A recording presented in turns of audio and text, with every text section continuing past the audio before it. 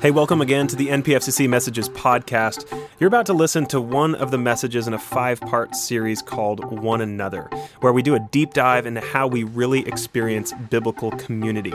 If you're new to our church, one of our 3 primary vision statements is experience community, because we believe that you absolutely cannot grow into the person God has created you to become without other followers of Jesus around you. So with that said, though we love that you're listening to this podcast, we hope that you actually process this content in community. So if you're not a part of a life group yet, we cannot encourage you enough to jump into one. So head to npfcc.org/lifegroups to learn more. We hope you enjoy this message. Man, it is awesome to see all of you this morning. We are so glad that you're here, whether you're here in the room or you're joining us online. It is great to have you here. I hope that you are just encouraged by being here this morning. I want to start out, Brenda and I were supposed to go on a vacation the last couple weeks, and that got all fouled up. And instead, we ended up with a new grandbaby, which is a wonderful thing. And thank you for all the prayers for our little granddaughter Paisley. If everything goes as planned today, she should cross the threshold and be up to 5 pounds today. So we're thankful for that. And she's doing great, so thank you all. Thank you for your prayers. One of the things we were going to do on our vacation, we were going to head up, we were going to drive home down the coast. And I don't know if you've ever seen the redwood trees up in Northern California, but they are absolutely amazing. It's absolutely beautiful up there. The redwood trees are some of the tallest trees in the world. And a healthy redwood tree will grow like 10 feet per year. But while they're some of the tallest trees in the world, their root systems are like super, super shallow. Like even the tallest, even trees that are 100 feet tall have root systems that only go 6 to 12 inches deep into the ground. One of the most amazing things about them is that while they go shallow, they spread out and they can go out 60 to 100 feet out.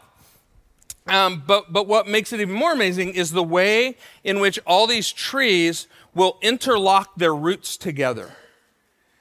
They don't get their strength by just like sinking their roots down. They get their strength by interlocking their roots with the trees around them. And so they're literally holding one another up in these amazing groves of majestic trees. And one of the things I was kind of studying about this, and arborists have discovered that these mighty trees can somehow communicate with one another. Like in the fires and things that we've had more recently, they can tell when a tree gets damaged, when a tree gets sick. There's pests and different things that come in. And the trees somehow know this. And they can somehow communicate with one another. And what happens is they store these sugars and these other nutrients inside of their root system. And when one tree gets sick, they actually will send their extra sugar and nutrients into these trees to help them get well. And it's absolutely amazing how they do that. And when I was reading about that, I was thinking, God has created this incredible interdependence and community into these amazing redwood trees. And he's done the same thing for his people, the church. And over the last couple of weeks, we've been looking at the reality that God never intended any of us to just do this thing called life alone. In fact, before sin even entered the world, the one thing that was bad was he said, it is not good for man to be alone. We are not supposed to go at this life alone. And that is why in God's infinite wisdom, he created this wonderful thing we call the church. And we hope that you derive nourishment, that you're upheld, that you grow stronger because you're together. And that's why you will hear us over and over and over again harp on this whole idea of like getting into a small group where you're getting close together and where you're basically crossing roots with one another and holding each other up. That's why we want you to come to Next Step so that you can connect and get to know people and understand what we're all about and how you do that. That's why we have this thing called Rooted, right? I mean, could we come up with a better title than that, right? That we root and we interlock together so that we grow together. Because, folks, this world is more than any of you can handle on your own. And some of you know it because some of you have tried. Week in and week out, I try and I fail miserably. And I need people around me. And so that's why we've been doing this series. In fact, I want to pause for just a moment because, in a very real fashion, I know we have one family that's kind of struggling this morning because if you have heard on the news, there were three Marines who lost their lives overnight in Australia. And we have one of those Marines, well, not one of those, we have a Marine who's part of the family of our church, of the James family, Tyler Dagan. He is over there in Australia, and they're struggling this morning because they haven't heard much. And so we want to kind of wrap our arms around them, but also pray for the families who have lost loved ones. Because that's what we do. We come alongside each other. So I know the family's sitting right over here. So if anyone's sitting by them, just reach out a hand. You guys can kind of just raise your hand over here. We're gonna have some people just reach out and lay a hand on their shoulders, and we're gonna pray for them this morning and for these other families who are struggling this morning. So let's pray. Our Heavenly Father, oh Lord, we struggle, and God, there's so much pain in the unknown. There's so much struggle, Father. Our kids are just so important to us. And Father, I pray for Matt, for Renee, for Mary, for the rest of the family. Father, that Lord God, you would just strengthen them. That Lord God, you would keep those Marines that are over there safe. And Father, those ones who paid the ultimate price, Father, right? We just pray, Father, for their families. That, Lord God, you would, I pray that this morning they have people around them, strengthening and upholding them. And we pray ultimately that they find their strength in you. Lord, thank you that with anything we can come to you. We trust you, Father, and we put our lives in your hands. Father, I pray that you would give them your comfort and your peace. And Father, we would love some information. We pray this in Jesus' name. Amen. Thank you, guys. Yeah, over the course of this series, we've been talking about the fact that in the New Testament, there's 59 different one another statements. And we're supposed to, obviously, the first one, love one another. We're supposed to serve one another, forgive one another, which, by the way, today after service, we have a forgiveness seminar. If you haven't signed up for that, you can see Pastor Juan about that. It's over in, I think it's in room F23. And we're supposed to carry one another's burdens, which we talked about last week.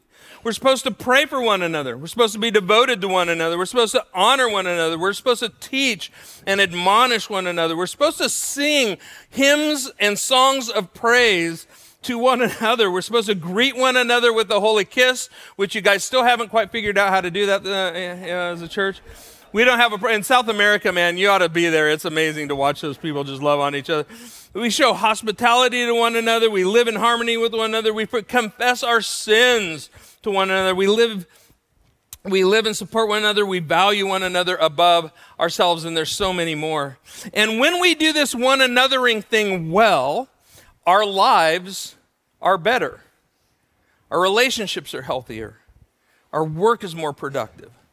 Our influence in the world is definitely stronger, and our dialogue is more constructive, and our witness is more effective when we one another really well, because that's how God has designed this to happen.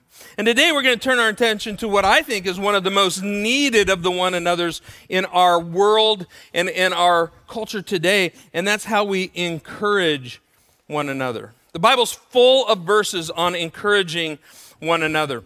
And this whole idea of encouragement is pretty big in the Bible. The word that's most often translated and used, especially in the New Testament, for encouragement is a word called, it's up on the screen here, it's called parakleo. Okay? And if you've been around church for a while, you've kind of maybe heard that parakleo word before, because it's the same word that's used for the Holy Spirit, is called our paraclete, our encourager. And the whole word means, it's kind of split into two. The first part, para, means to come alongside. It means come alongside. And then the second part, kaleo, means to call out. So the whole idea of this word encouragement is that we're supposed to come alongside somebody and then call out, right? We think it's all about, like, yes, we should put something in it, but it's like sometimes it's calling out of them who they are intended to be. We're calling out the part of them that is created in God's image, that God has gifted, and that we're just saying, hey, we want to call that out of you. And so encouragement is all about that. It can also be to put courage in, because our word encouragement, right? The word en just means in, right? And courage, we're supposed to put courage into one another. We're coming alongside to help one another have the courage to do this life. The Bible tells us that God is our encourager. In 2 Corinthians 1:3, it says, "Praise be to our God and Father, the God and Father of our Lord Jesus Christ, the Father of compassion, and the God of all parakleo." It's really the word comfort there is really the word for encouragement in our Bibles. And they're very closely related, but he wants to encourage us and comfort us. Romans 15:5 says, "May the God who gives endurance and encouragement give you the same attitude and mind towards each other that Christ Jesus had." So God gives us this encouragement. Then we're told that Jesus gives encouragement. In 2 Thessalonians 2:16, 17 says, "May our Lord Jesus Christ himself and God our Father, who loved us by his grace, gave us eternal encouragement and good hope. Encourage your hearts and strengthen you in every good deed and word." Like I said before, the Holy Spirit is actually called our encourager, our paraclete, the one who comes alongside of us, strengthens us, gives us courage. And that power is living inside of us. We're told that Scripture was given to us to encourage us. In Romans 15:4, it says, "For everything that was written in the past was written to teach us, so that through the endurance taught in the Scriptures and the encouragement they provide, we might have hope." Man, you want encouragement in your life? Just be in God's Word every day. There is encouragement in the Scriptures. And of course, we're called to encourage one another. And this is a big one we're going to settle into today. In 1 Thessalonians chapter 4, verse 18, it says, "Therefore, encourage one another with these words." Well, what words, you might ask? Well, the verses right before that, verses 16 and 17, say this: "For the Lord himself will come down from heaven with a loud command and the voice of the archangel and with the trumpet call of God. And the dead in Christ will rise first. After that, we who are still alive and are left will be caught up together with them in the clouds to meet the Lord in the air, so that we will be with the Lord forever." Folks, is that encouraging or what? Right? I mean, as bad as things can get, there is a hope in this end time that Jesus is going to return. And people keep asking me, is Jesus coming back soon? And I keep saying, I sure hope so. But the reality is there is hope in that, and we're supposed to encourage one another with those words. In 1 Thessalonians 5:11, it says, "Therefore, encourage one another and build each other up, just as in fact you are doing." How many of you in some way, shape, or form felt a little torn down this week? Anybody have a little tear down moment? Yeah. We all go through the week and we have moments where we maybe don't feel like, hey, we're being encouraged, but we're feeling a little bit torn down. Well, the Bible says, hey, that's why we're supposed to come together and build one another up. Because we are called to build one another up in a world that is constantly trying to pull one another down and to discourage one another. Hebrews 3:12-13 says, "But encourage one another daily." Daily. How often? Daily. Yeah, encourage one another daily. So I got a question for you. Who did you encourage already today? Did you encourage somebody today? Daily, we're supposed to encourage one another. It says, as long as it's called today, so that none of you may be hardened by sin's deceitfulness. We help each other avoid sinfulness and not get hard hearts in our lives. How? By encouraging one another. I've been watching this work out with a group of guys this year. It's awesome how in just encouraging one another, it is helping each of us like not get stuck in our same old routines, not get stuck in the simple habits that we have, just to encourage one another. And it's powerful.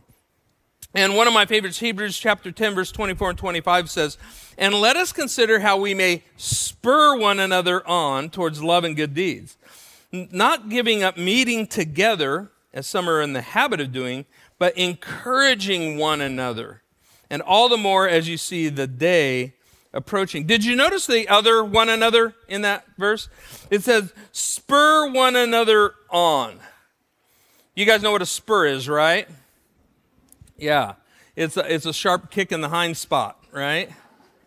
It's like every once in a while we need a little encouragement. We need a little spurring on, right? Because let's face it, we're not all 100% on our game every day. And there are times when we just need someone to come alongside and say, come on, let's get going again. Come on, let's keep moving in God's direction. Come on, let's be there for one another. And let's encourage and build one another up so we can keep going. Then it says, hey, don't give up meeting together. Why? Because we need to be together. Just being here in the room is encouraging. One of my favorite things to do is watch you guys during greeting time. Because I'm watching as people just hug on one another and love one another and connect with one another.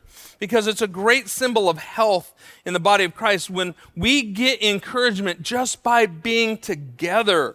Aren't you encouraged when you show up? Here's the thing, and again, you guys are here, I'm preaching to the choir, but man, it says, hey, don't give up meeting together as some are in the habit of doing. Don't make it a habit of not meeting together. Like, man, I mean, when I was growing up, man, it was like when the church doors are open, we were there. I think I just needed a lot of encouragement. I think a lot of other people thought I needed spurring on, if you know what I mean. But the reality is we need, we need one another and we need to encourage. And just your presence here, you never know. You never know on any given week what conversation you might have, what opportunity you might have on any given week just to encourage somebody by being here. And it's so important. And what's interesting about that word spur on, it's the whole idea that it's a sharper encouragement, and we aren't really good at that either. It carries with us this same idea of coming alongside, but motivating someone in God's direction for their life. Like someone coming alongside and saying, hey, you know what? You need to move in God's direction. God has a great plan for you. Are you moving in that direction? You know, Jesus was a great example of this. If you take a look at this example, he was really great at this, especially with the Apostle Peter. You guys remember Peter, right? He's the guy with the foot-shaped mouth, right? Like the size 11D mouth, right? Because he was always sticking his foot in his mouth. In Matthew chapter 16, verse 13 to 19, there's an interaction that happens with Jesus and his apostles. And it says, when they came to the region of Caesarea Philippi, he asked his disciples, who do people say the Son of Man is? And you have to understand there's a lot of context there. We've shared some of this with you before if you've been here for a while. Caesarea Philippi is a place, it's on the northeastern border of Israel, up in the Galilee area.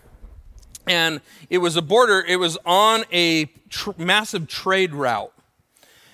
But it was this place that was just kind of a combination of all these different cultures. And they would all intersect on this trade route. It was kind of a place where east and west collided. It was a place where people came from all over the world to bring their goods to be sold. They would either head south towards Jerusalem or they'd head up north towards into Turkey and different places. And so it was this big place where all these people would come together.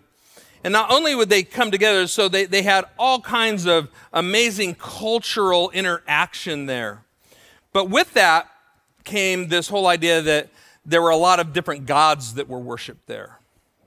And if you walk in even today to this site, there as you come down the main road, in the wall, there's all these little like niches in the side of the wall. And that in these niches, there were statues to all these gods.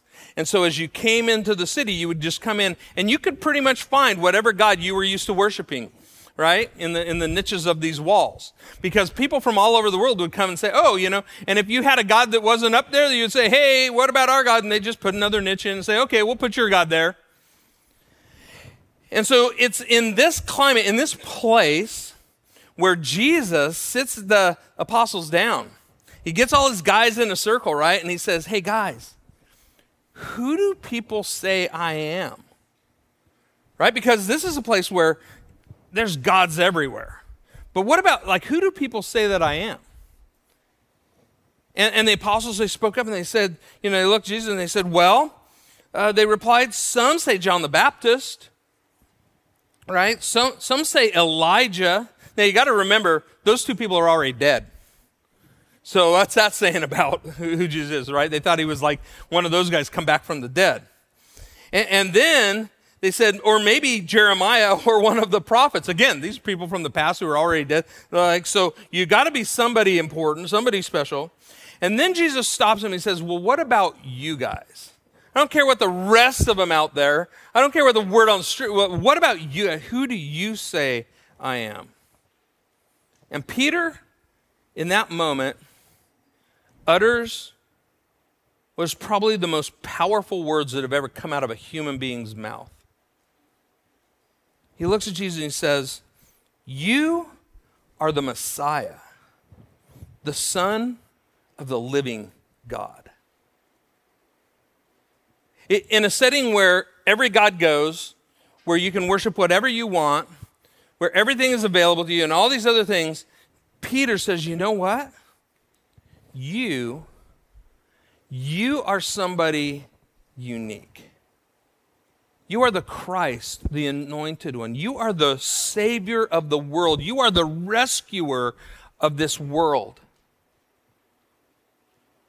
And Jesus looks at Simon Peter and he replies, he says this in verse 17, blessed are you, Simon, son of Jonah, for this was not revealed to you by flesh and blood, but by my Father in heaven. And he goes on and he says, and I tell you, you are Peter, and on this rock I will build my church, and the gates of Hades will not overcome it. He says, I will give you the keys to the kingdom of heaven, and whatever you bind on earth will be bound in heaven. Whatever you loose on earth will be loosed in heaven. He looks at Peter and he says, that didn't come from just something you thought up. That came from something deep down inside of you, Peter. And Jesus was calling that out of Peter. He's like, hey, who do you think I am? And Peter's like, you are the Messiah. You are the Son of God. And Jesus is going, yeah, Peter, keep going, right? And then he turns to Peter and says, you are Peter, right? The word Petra means rock. It's like, you are the rock. He says, on what you just said, that will be the foundation of the church moving forward throughout all history. That thing you just said, that is the foundational statement of the church moving forward into all of eternity. I mean, think about the power in that. And Jesus knew that what Peter was facing, what Peter was going to need to do in the rest of his earthly life, that guy was going to need some encouragement. So Jesus calls it out of him. Says, Peter, you are a rock. He doesn't say you'll become one later. He says, you are a rock. And I was thinking he's like, you are like Rocky. I was thinking like the music might have started. Dun, dun, dun, dun, dun, dun, dun, dun, dun, right? I'm like, come on, he's just encouraging Peter, this is who you are. This is who you are meant to be. Folks, that's what encouragement is all about. Nice words are wonderful, and platitudes are good, but encouragement is calling out what we see in one another, the part of God that resides inside of us, and calling each other to achieve something greater than we could achieve on our own. Saying, hey, there's some God image in you that we're calling out and saying, hey, that's the life that you're supposed to be after. Don't settle. Don't settle for the stuff that the earth tells you you need. Don't settle for the stuff that you think might just make you happy here on earth. There is an eternal quality of God's image placed in your life, and we want to call that out of one another. Folks, that's when powerful things happen. When we call out that part of God that is living inside of us, and we encourage one another to live in that framework. And we are living in a world that is starving for encouragement, starving for it. From about the time that he could walk, our grandson Carter, I know that they probably hate the fact that they're like a constant sermon illustration, but our grandson Carter, I was just watching this video the other day when he was a little teeny guy. Like from about the time he could walk, he loved to hit the baseball. And I got him the little Dodger bat and ball, and I would just throw, and it was amazing. I was like, as a grandpa, right, because you're the proud grandpa, like, I'd throw the ball, he'd hit it. I was like, whoa, this kid's going to be a star, right? Yeah, it's just kind of what you do. I was like, oh, man, but he had great eye-hand coordination. He was hitting the ball. One day we were out in the backyard, and, I had gotten a bunch of these little golf balls, those little mini wiffle golf balls, and I would just throw them, and he would hit the ball. I said, okay, Carter, so let's hit. And so I would throw the ball, and this one, he hits it really far. And I looked at him and I said, run! And he stopped, right? And then he put his little hands on his hips and he says, no, Papa. He says, you yell, yay. Right? We all want encouragement. Right? We all want people to cheerlead. We all want people to say, yay, look at you, like you are awesome. Folks, there are people who are sitting next to you that need to know how amazing they are. Here's what I want you to do this morning, okay? Y'all got to leave encouraged this morning. Turn to the person to your right and just say, yay, I'm glad you're here.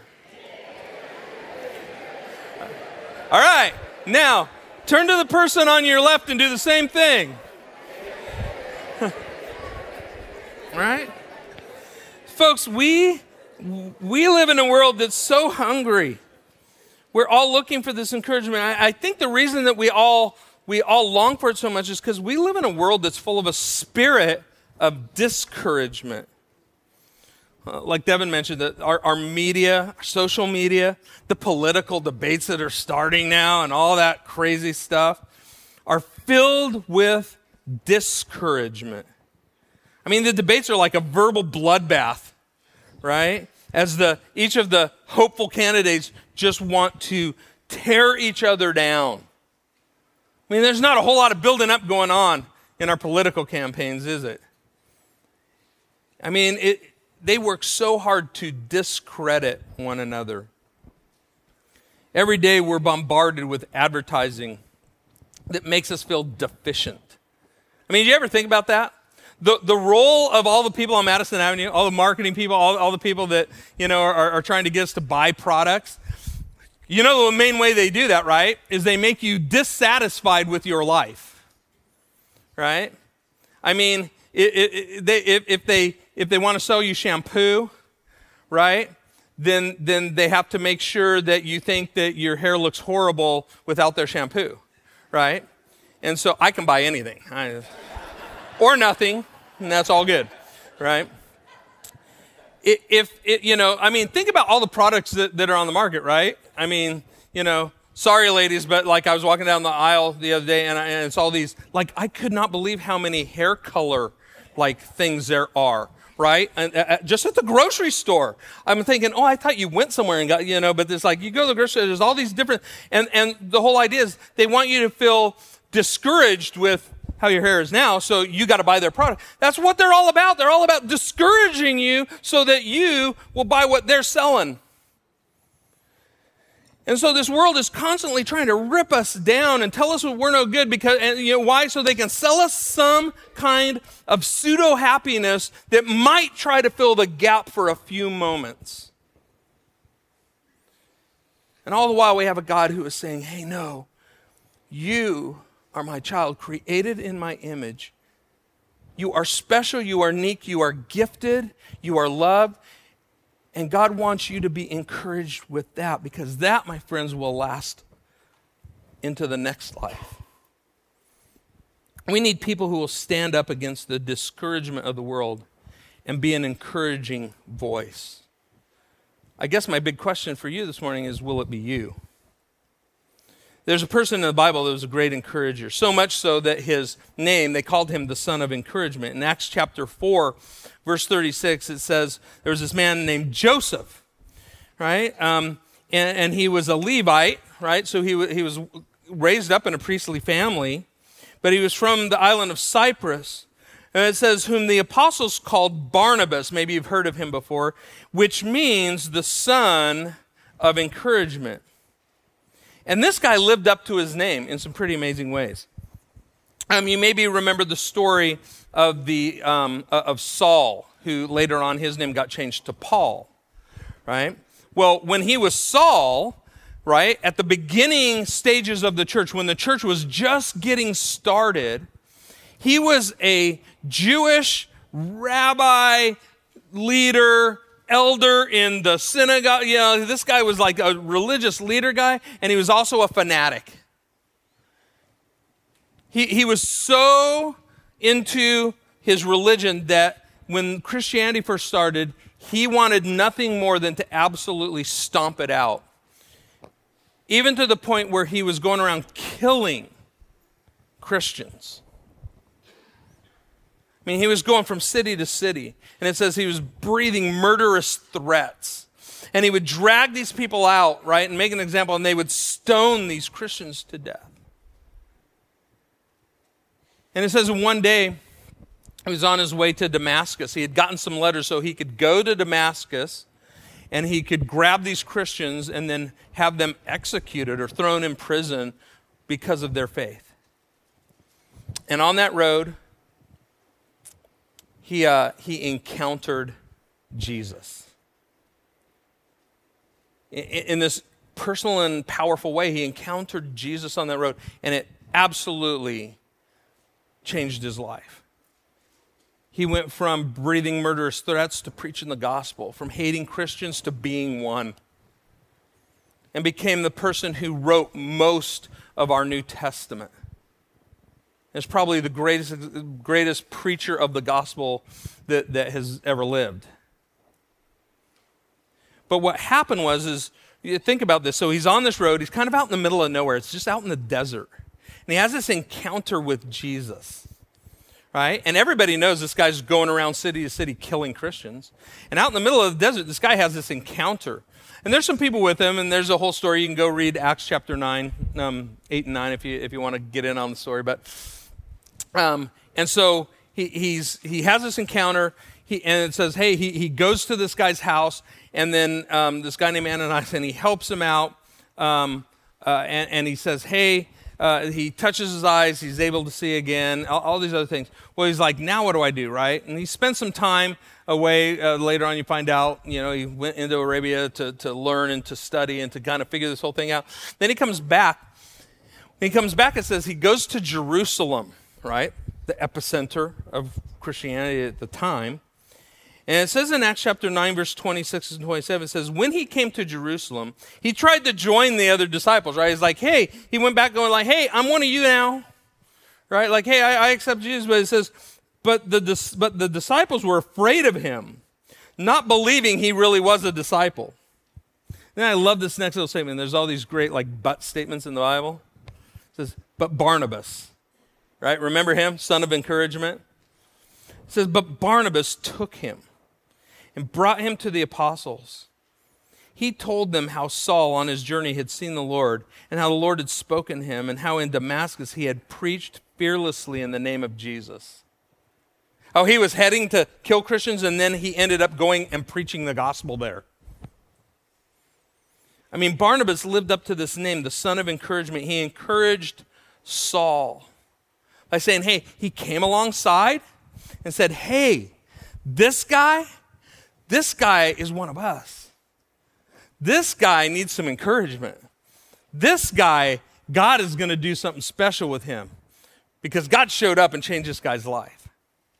See, that is the kind of encouragement we want to be for one another. We come alongside, we put our arm around one another, and we say, hey, there is something awesome going on in this person's life. There is some God stuff going on in this person's life, and we need to get behind this guy, and we need to start encouraging him to do what God has planned for him to do. And we know it's hard sometimes for people to come to church, right? They need somebody like you to come alongside them and say, hey, it's going to be okay. The roof won't cave in, right? To encourage one another. And so we want to come alongside people around us and point them to see the image of God in their lives and to continue to live that out. So real quickly as we kind of close up, how do we encourage one another? The main way of encouragement, I think you can come alongside, you can put your arm around another, just be there for people, that's huge. But the main way I think we encourage one another is through our words. Through our words. And the reason I say that is because words in our world today have incredible impact, right? We all know the power of words. And we today, in our world today, we are using and consuming more words than ever. But unfortunately, most of the words that we're using and consuming today are not encouraging words. They are discouraging words.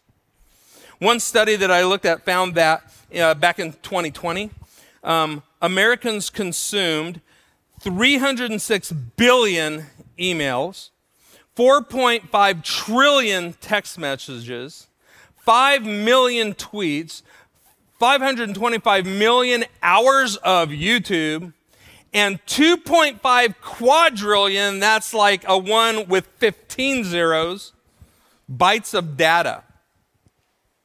And that was per day. It's not like per year or anything, that's like per day. We are flippantly throwing words around all over the place, and I'm going to guess that most times we're not paying a whole lot of attention to what those words are doing. You know, the book of Proverbs, chapter 18, verse 21 says this: the tongue has the power of life and death, and those who love it will eat its fruit. Folks, we're created in the image of God. Now, having the image of God in us makes there something very powerful and special about our lives. But think about this. How did God create the world? Yeah, words, right? He spoke it. He spoke it into being. See, our words are powerful because God's words are powerful. Our words are powerful because we're created in an image of God who uses words to do powerful things. Just like Jesus calling out of Peter or Barnabas calling this out of Saul, like words are powerful tools that God has given to us, but he's giving them to us. And for the Christian, those are a powerful tool to help build one another up and encourage one another. And so we want to encourage, not discourage. We want to build up, not tear down with our words. An article in Harvard Business Review was shared by this psychiatrist, John Gottman. And he said this, they did this study where they studied the impact of the ratio of positive to negative words on a person's life. They started off and they started to study it in marriage.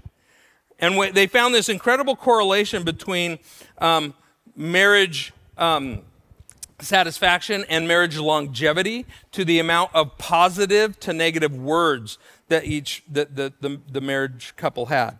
They discovered that there was an ideal ratio that caused longevity and satisfaction and growth in a marriage. And it was that there was 5 positive words for every 1 negative word. So 5 positives for every 1 negative was like the best ratio that they found, right? Now, then they took that study and they found that the study was 94% accurate predicting on whether the marriage would even make it or not. And the less positive words to negative words, right, determined like how well the marriage would do. Then they applied the same study to businesses. And they discovered that when a business atmosphere where there was at least 5 positive or encouraging statements to every 1 negative, that the business was more productive, that people enjoyed working there more, right? Well, that makes sense. Then they studied it on parents and children. And they discovered that children who received 5 positive comments to every 1 negative did better at school, actually did better in their extracurricular activity, all these things, right? Because they had this positive nature in their life. And while we need words of correction and discipline, it seemed that the study was saying that, hey, this ratio of at least 5 positive, encouraging words to every 1 negative seemed to be perfect. So here's the problem. The problem is while they were doing this study, they discovered this. According to the data, the average American today, in all those different arenas, gets 3 negative comments to every 1 positive. And that's the world we live in. So folks, we need to change that. If we want things to improve in our marriages, in our homes, in our community, in our world, in our country, I mean, how mind-blowing would it be if we had political debates where they complimented one another? Right? You'd be like, what planet am I on? But could you imagine that? Like if whoever got put in office was a person who complimented others the most? Who was most encouraging? Like, where would we find that person, right? I don't think they're running around in Washington. Like, what would happen? Folks, but we need to change this. So let me ask you something. If that verse says, hey, the tongue has the power of life and death, then here's the thing. Are your words life-giving or are your words life-taking? Do your words argue, complain, slander, tear down more often? Or do they encourage, bless, give life to the people around you? I want you to think about that this week while you're interacting with people. Whether it's at the grocery store or the person at the drive-thru or the person at work in the desk next to you or the person at school or wherever you're at, the neighbors around you, are the words that you're using breathing life? Because here's the thing, if you say nothing, then you're just letting what happens in the rest of the world be what happens in their life. You're just standing by letting them get torn down by the world. So what are we going to do about that? Words of encouragement are so powerful. I heard this great story. Some of you Laker fans in the room will maybe understand this. But on January 22nd of 2006, Kobe Bryant had the best scoring game of his career. Anybody know how many points he scored? Yeah, 81, right? All you Laker fans, 81 points, right? Second highest in all of history, only second to Wilt Chamberlain. And the closest anyone's ever got is just above 70, right? 81 points he scored in one game. And it was so amazing. One of the things that was most amazing about that game, and this is the part that a lot of people don't know, is that that particular night was the first and only time that his grandmother attended a game. He'd already played 1,300 games. Pretty amazing, right? And his grandmother had lots of different health issues and stuff like that. But she was there at that game to watch him make history. And in an interview later with Kobe, one of the most amazing pieces about that was this. Is Kobe said, they're like, hey, what happened tonight? And everybody's expecting him to say, oh, I was just in the groove, right? I just couldn't do it wrong tonight. Just like everybody get the ball. In the interview, he said, my grandmother was here tonight. And ever since I was a little kid, when I would go out and play basketball, I would come in and every day my grandma would tell me, you are going to be the greatest basketball player in the world. And that night, he proved her words right. Folks, that's the power of encouragement. We live in a world where there's a spirit of discouragement. And we all know, because we all feel it on a regular basis. You know, Satan is called the accuser. He comes alongside, but he doesn't come in alongside and encourage. He comes alongside and he accuses us. He calls out your sin. And he keeps rubbing that in your face, and he keeps trying to take your attention off of God and put it back on your problems and your sin and your pain and your struggle and your discouragement. He's just there to discourage you over and over and over again and make you feel the shame and the pain of everything you think you've ever done wrong. That's who he is. He's an accuser. And he tries so hard to get you to believe the lies that he wants you to believe, that you're sinful, that you're worthless, that all these things, like, you know, he just wants to discourage you over and over and over again, because he's the accuser and he's the father of lies. And so he just keeps telling you and feeding you lies in hopes that you'll believe a lie that you're not worthy, that you never measure up, that you're all alone. But the Holy Spirit is just the opposite. He's not an accuser. He's our advocate. He's the one that comes alongside, puts his arm around us and says, no, that's not who you are. He comes alongside of us and reminds us who we really are as children of God. So the question I have for you today is this: will you join in the Holy Spirit's endeavor to press on in this work of encouragement and encourage one another? Because if the Holy Spirit is living in us and he is the encourager, then encouragement should just flow out of us. Encouragement ought to just come naturally to us if we're people who are followers of Jesus Christ, who have the Holy Spirit living in us. Encouragement should just flow all the time. You should never have a problem coming up with words of encouragement if you're a follower of Jesus Christ. I have to tell you this. If you have trouble encouraging other people, I would just double check, hey, where are you with Jesus? Because the Holy Spirit, he's just going to come in and naturally help us encourage. So the question is this: are we going to help the Holy Spirit? See, the evil one is out there spreading lies. Somebody needs to tell people the truth. The question, again, I have for you this morning is, will it be you? So folks, let's encourage one another. Let's stand up to the devil's lies and be empowered by the Holy Spirit, our encourager, and let people know what the real truth is. Let's come alongside others and call out the image of God in them. Let's call out the value of every single life.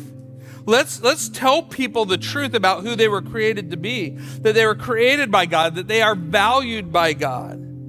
Folks, if you're here this morning, you need to hear this. You are created by God. You are valued by God. You are known by God. You are loved by God. You have been chosen by God. And God loves you so deeply. God is for you. He is not against you. God has a plan and a purpose for your life. You are special and you are gifted. That is the truth of God's word. And the world needs to hear that truth, because we live in a world that's trying to tear them all down. So will you join the Holy Spirit and encourage the people around you? It's kind of interesting. Somebody's got to tell them the truth. I have this this envelope that I keep in the very back of the bottom drawer of my desk. It's kind of a special envelope. I don't know if you can read it, but it says, "Notes to read on a bad day." Somebody told me to do this years ago, and so I've done it. There's a few of you who have notes that you've written to me in here, and they mean everything. I got to tell you, over the last couple of years, man, I have opened this envelope up a few times and just reread words of encouragement that people passed on.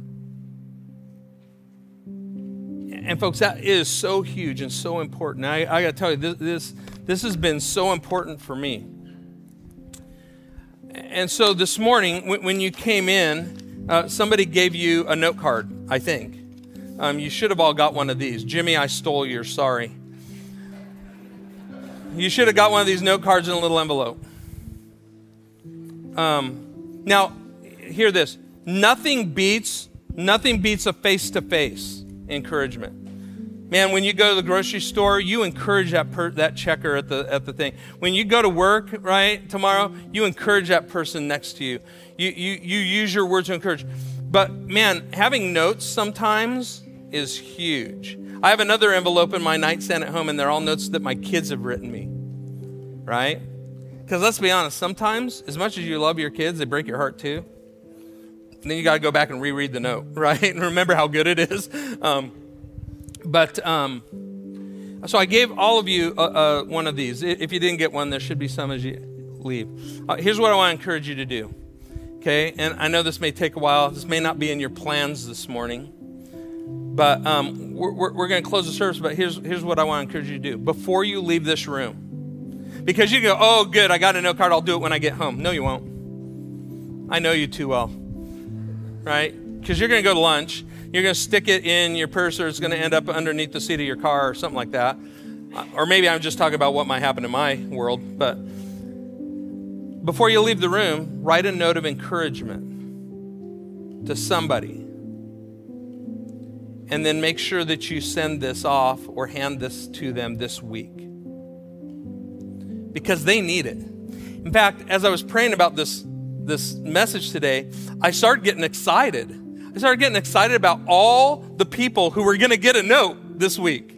Because I know how excited I get sometimes when I get encouraging words sent to me. And I was thinking, man, when you look around this room and you think all of these people are going to send encouragement to somebody else, there's going to be a lot of encouragement that goes out this week.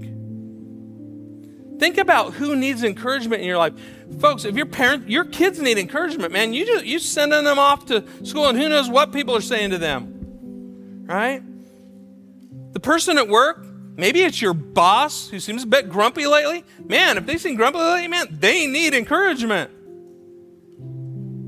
Maybe it's the neighbor you don't talk too much. Maybe whoever it is. I would just say, write a note to somebody you haven't talked to or written to in a while and just encourage. Or maybe you're just calling out, say, hey, this is what I see in you, and encourage them just with a note. And in that way, spread encouragement. It's no cop-out for the daily words that we will use. And I hope you greet people well. I hope that you just spread encouragement. I hope the Holy Spirit will flow through you and encourage everyone you come in contact with. But let's start today with just a note of encouragement. And let's start that chain reaction of encouragement because, folks, our world is just trying to discourage people. So I'm excited about what's going to happen because you do that. And I also want to encourage you with one other thing. Remember to invite somebody to join us on Roundup Sunday. Encourage them to come, right? Say, hey, we're having this great thing at church. Like, come on Roundup Sunday, ride your bike, hike, walk, do it, give to the beach. We're going to have a barbecue. Just encourage them to come because we want them to hear the truth about how much God loves them. So today we're going to take communion as we typically do. So if you have your communion, pull this out. And I just want you to know this morning that this little cup, this little piece of bread, this is God's encouragement letter to you.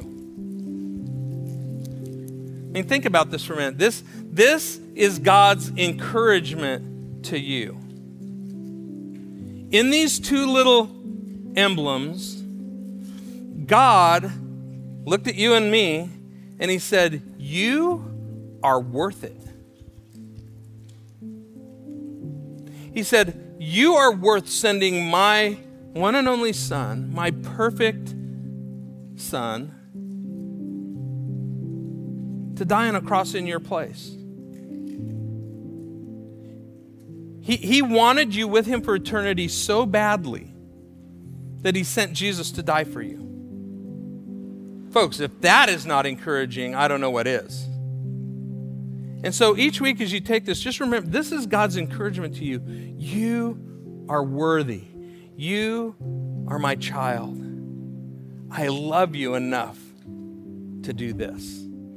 And so let's take the bread that represents Jesus' broken body together, and the cup that represents Jesus' shed blood. Let's take that together.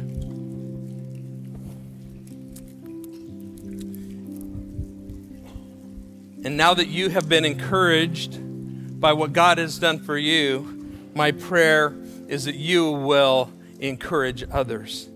So while we're singing, if you have come today and you're discouraged, you need some encouragement, man, come up. I'm going to have our elders come up here towards the front of the platform. We'll have people in the back in the little prayer areas. If you need encouragement, man, come on. We just want to encourage you and pray with you today.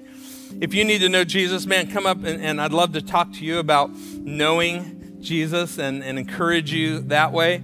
But write your note today, and let's spread the joy and the hope of encouragement and join the Holy Spirit in his work to encourage people to be children of God. Let's pray. Our Heavenly Father, thank you this morning for your grace and for your mercy. Thank you, Father, for loving us. Thank you, Father, for the cross that reminds us of how much you love us. Father, thank you that you placed your Holy Spirit inside of us to encourage us. Father, would you help us as we encourage others? Father, we love you and we praise you in the powerful name of Jesus. Amen. Thanks for listening to the NPFCC Messages podcast. If you'd like to support the work of our church, head to npfcc.org/give to make a one-time or reoccurring gift. For more information about us, you can always check out our website at npfcc.org. Again, that's npfcc.org.